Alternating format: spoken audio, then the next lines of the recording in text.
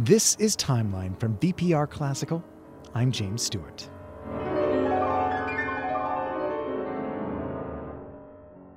We'll begin this episode with a bit of theater, a moment from Aristophanes' The Clouds, an ancient Greek comedy written over 2,400 years ago.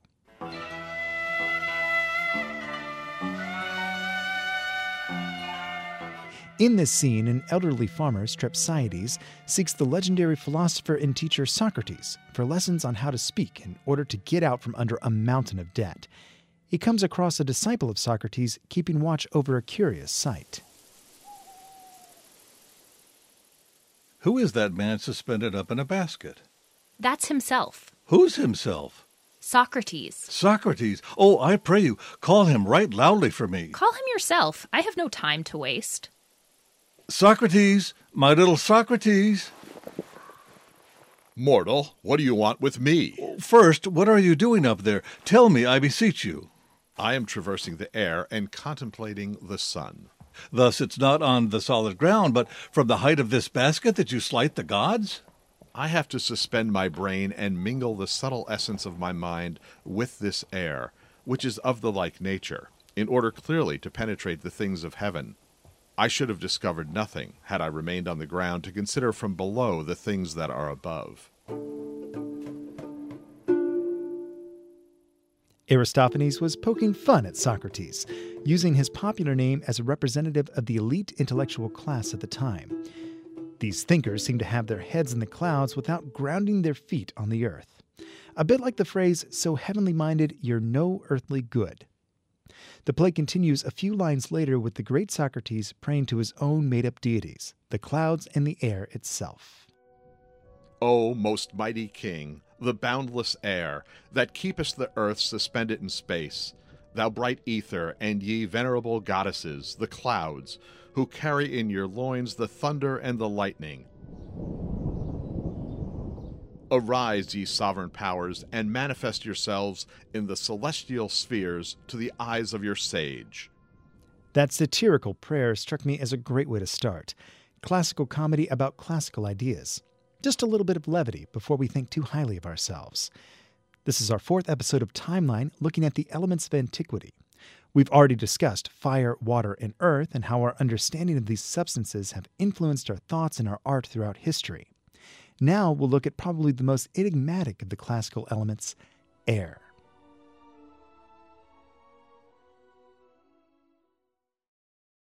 Timeline is made possible by contributions from the Stern Center for Language and Learning, providing customized instruction and comprehensive learning evaluations for students and professional development for educators for 35 years. Announcing a new online course, MindPlay, bringing the science of reading to teachers. More at sterncenter.org.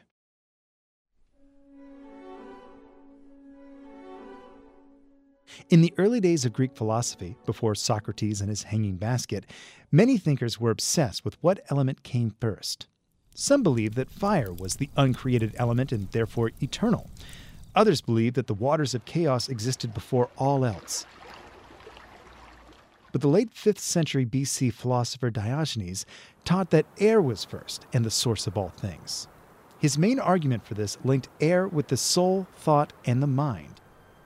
Diogenes thought that air was the same as consciousness itself, so he posited that thought came first. After all, he was a professional thinker.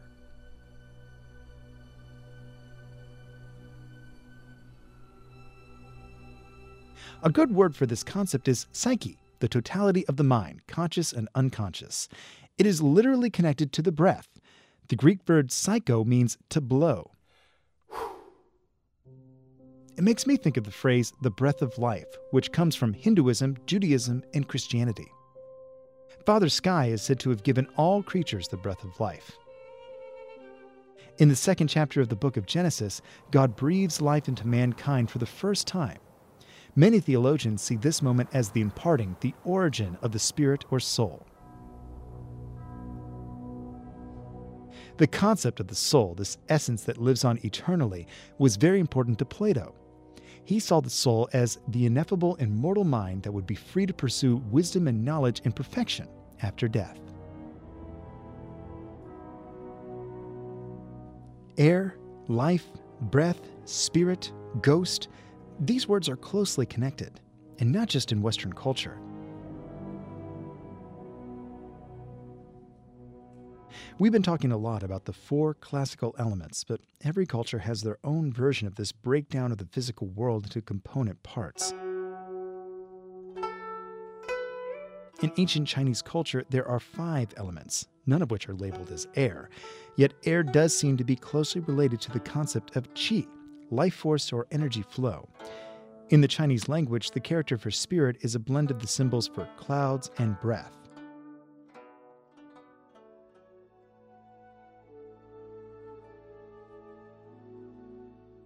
In ancient Egypt, the god of the air was Shu, and in their coffin text, the people would perform spells meant to aid the deceased in their transition to the afterlife, their journey through the air.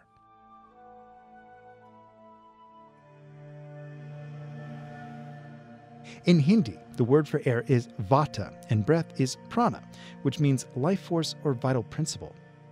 If you've ever practiced yoga, you know how important controlling the breath is in every position. The flow of energy throughout the body is said to be determined by the conscious control of the breath.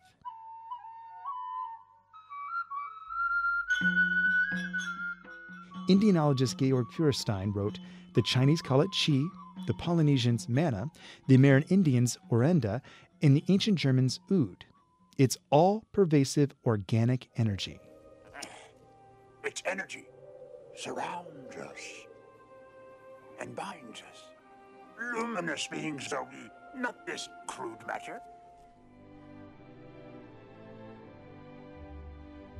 Air is a wonderful symbol for a world unseen, the spiritual or supernatural. Unlike the other elements, it is invisible to our eyes, although we can easily see and feel its influence. Air is an immediate, essential need for human life. When it comes to our survival, you've probably heard of the rule of 3s. The human body starts to shut down after 3 weeks without food, 3 days without water, and 3 minutes without air or oxygen.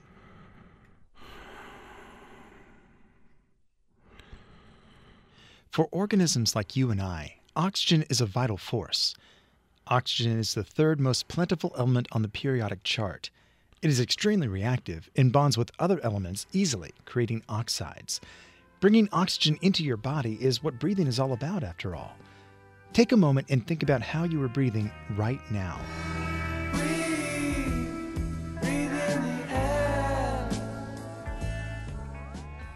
When you inhale, your diaphragm is contracting and creating space inside your chest.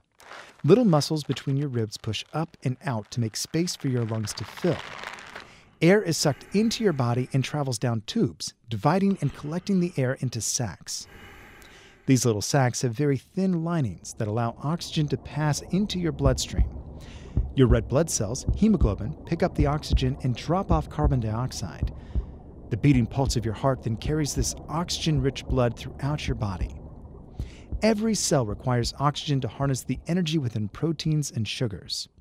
When deprived of oxygen, cells die within minutes. There's a good reason why ancient humorism connects the air element to blood. Air or oxygen truly is the vital force flowing through our veins.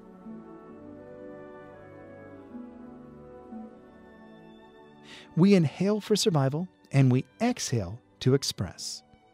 Our breath is the means by which we speak, sing, and play instruments. In your throat, there's a complex mechanism of muscles and cartilage that react to the air released from your lungs. These vocal cords and surrounding tissue vibrate many times a second, allowing you to control and shape the air.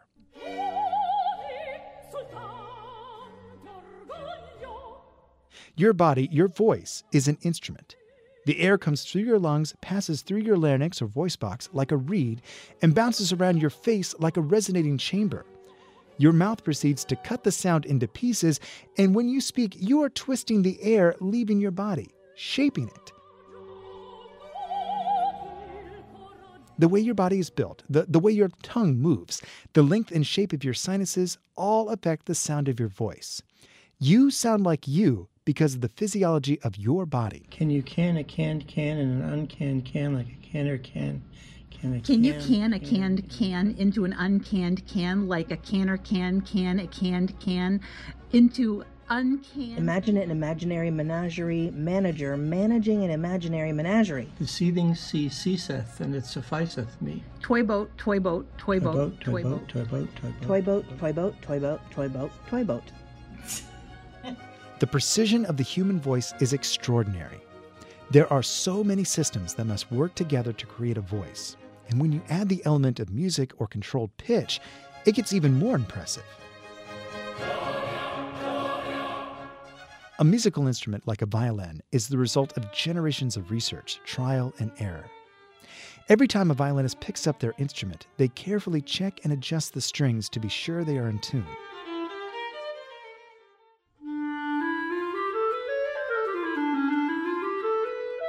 Wind instruments like a clarinet or trumpet are manufactured at just the right length and thickness. Even then, the performers make small adjustments to valves and joints to ensure the instrument is in tune. The human voice with the right training does this almost automatically, just like breathing. It is like breathing. It's so connected to the human experience. It is the most intimate musical experience because it's not an instrument you're playing, you're expressing through your own body. I'm Dawn Willis. I'm a resident of Essex Junction, Vermont, and a choir director in this area. I have two community choirs that I conduct. Solaris Vocal Ensemble is a mixed group, men and women, and I also have Bella Voce Women's Chorus, which is a delightful group of women who've sung together for almost 15 years now. I spoke with Dawn about singing, the first art. First, I asked Dawn our favorite question on Timeline. Why do you sing?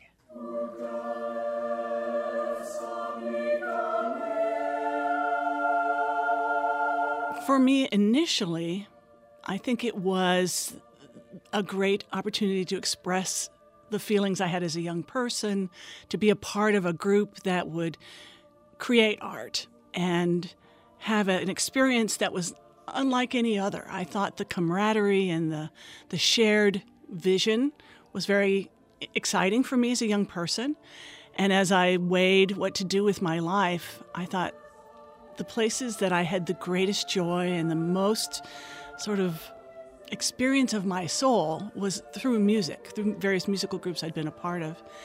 And I thought, well, that seems like something I should pursue. Other family members had done so, and I thought, well, I'd like to try. And as I went through my educational experiences, I found that the opportunity to work with other singers and, in fact, to lead and create the musical experiences fed me in a way that was so rich and so enticing that I just kept doing it. There is something about life that we all reach for the richness of experiences. And I think when you've had one, you want to experience it again. For me, there are times standing in front of a choir when we have all of the forces come together, the text, the music, the energy, the people's contribution, and it creates something magical. And I've experienced that in so many different settings and in different times of my life, and there really is nothing quite as satisfying and meaningful as that kind of an experience. And what makes it even better is that I share that with other people, and they share it with me, and I know that it's because we were together at that moment that it occurred.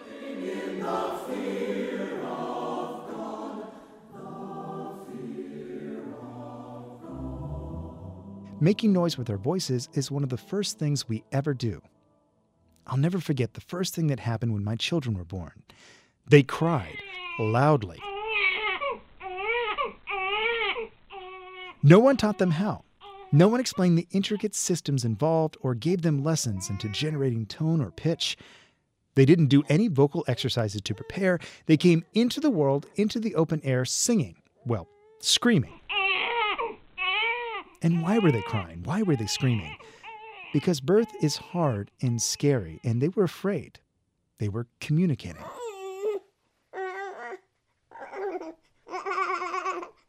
The power of the human voice is found in its ability to transmit an idea from one individual to another, a transfer of energy, communication.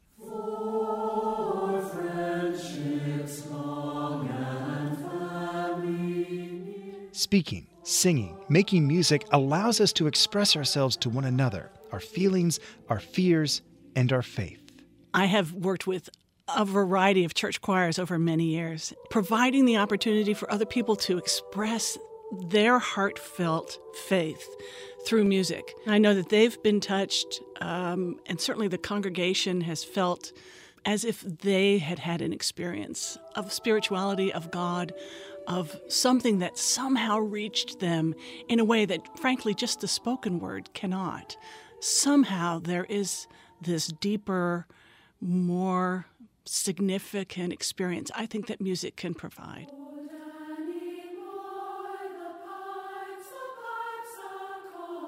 It is so personal and so at the heart level meaningful that I think choral music, singing with other people, sharing that same idea, somehow is one of the deepest musical experiences that people can offer each other and the audience and their community.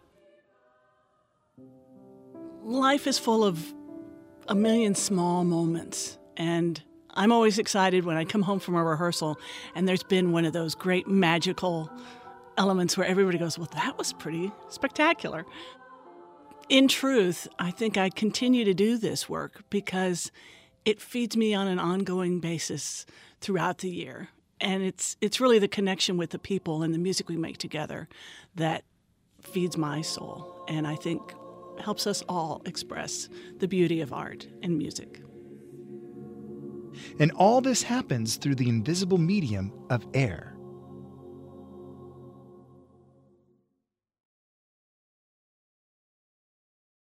Someone in passing mentioned the age of the air. Somebody spoke of flight, the age of flight.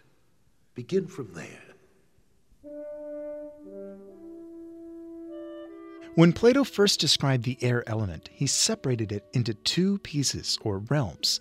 The first is the sky we see by day, the atmosphere that fills our lungs, the realm of the birds and the clouds. From the early days of our history, mankind has dreamt of touching the sky. The Persian king Kaykus was said to have tied eagles to his throne so he could look down on his kingdom. Alexander the Great supposedly harnessed 4 mythological beasts, the griffins, that allowed him to fly over his conquered empire. The tales of the Pegasus and Icarus and drawings from Da Vinci remind us of this intrinsic desire to join the birds, take wing, and fly. Today, we take for granted the technology that allows us to fly through the atmosphere, above the clouds. We can buy a ticket and travel across continents in hours.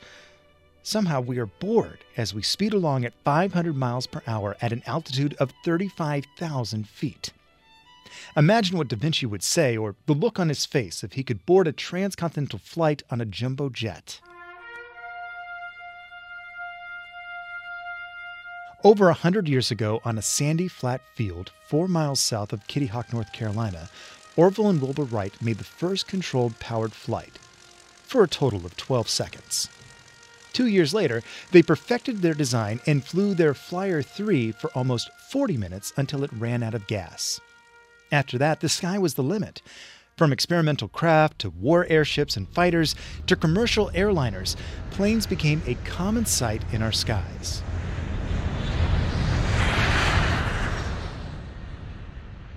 American composer Mark Blitzstein served in the U.S. Air Force in World War II. In 1946, with the help and support of Leonard Bernstein, Blitzstein premiered The Airborne Symphony. This work is part oratorio and part symphony. Blitzstein read the narration himself, exploring the history, passion, and cultural significance, the miracle of flight. The theory, if you can call it a theory, went like this. We move about in certain spheres, certain elements. Now those elements are 1. The ground, over and along and under the ground. and 2, the water, along the water and under the water. But also, conceivably, just possibly, don't let this throw you, 3, the air. We might be airborne. We might sit on the air. We might even tread the air. But the push of technology and curiosity didn't stop with exploring flight in the lower parts of the atmosphere. If you looked up into the October sky of 1957, you may have seen the first man-made satellite, the Russian Sputnik 1.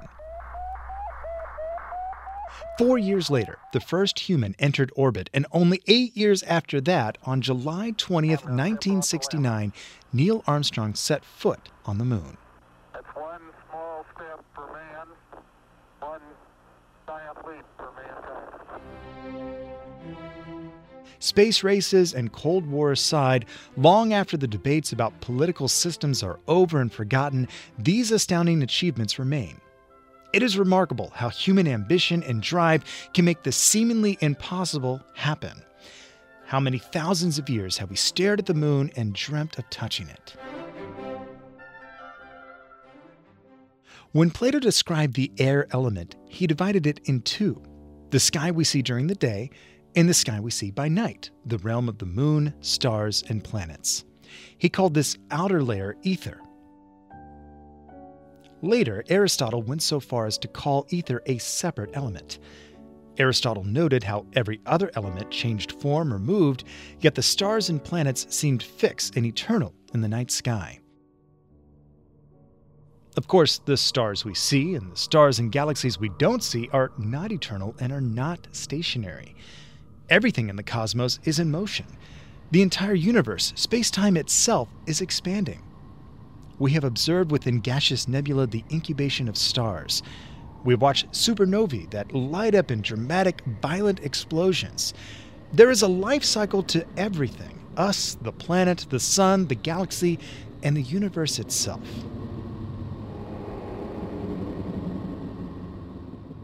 This is something many world religions have understood for millennia. Just like Aristotle and Plato, teachers and philosophers from various cultures have separated the sky into various levels as well, calling them heavens. Some teach that there are 3 heavens, others 7. The common thread is the belief that the motion, the movement of the heavenly bodies influence life and behavior right here on Earth. We react to the music of the spheres, a concept coined by Pythagoras, the scientist and mathematician who gave us the Pythagorean theorem and the mathematical tools for tuning musical instruments. Today, we have separated astronomy from astrology, like we try to separate fact from faith. However, for most of human history, these studies were synonymous.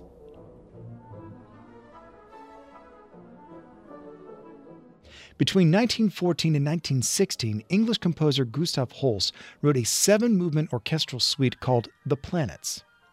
Each movement is named for a planet in the solar system, sans Earth. Holst isn't referencing scientific observation. He's not painting a musical picture of what each planet looks like. He's also not calling to mind the gods of mythology, where the planets get their names. Holst is evoking astrology in this work, putting on display the influence that each planet has on the human psyche. Mars is the bringer of war and aggression. Venus is the bringer of peace and civility. Mercury is the messenger, Jupiter the source of joy. Saturn brings about old age. Uranus is the magician, and the suite closes with Neptune, the mystic. As the piece fades away in the last movement, one can't help but think that Holst the Planets is also about birth, life, and death. It ends with a hidden choir of women singing and repeating softer and softer until the sound is lost in the distance.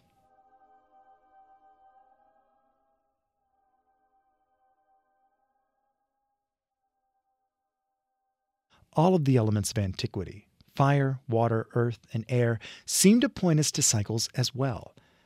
There is logic to our human understanding of these elements that I find intriguing. Fire is the essence of beginnings, endings, and transitions. The Greeks taught that it was eternal. We didn't invent fire, we harness it and pass through it in every step of our development. Water is the source of life. We are born into and out of water. Earth is the realm of our daily lives, where the drama of our existence takes place. Finally, we spend this life looking up into the air, into the sky and stars for inspiration and hope for this life and perhaps a life to come. We breathe in this hope, this air that sustains us. We drink in the essence of life. We shape the very ground beneath our feet, and we harness the power of transformation. The cycle continues. Timeline is a program from VPR Classical, a service of Vermont Public Radio. Special thanks to the entire family at Vermont Public Radio for making this program possible. I'm your host, James Stewart. Learn more and follow the timeline at vpr.net/timeline.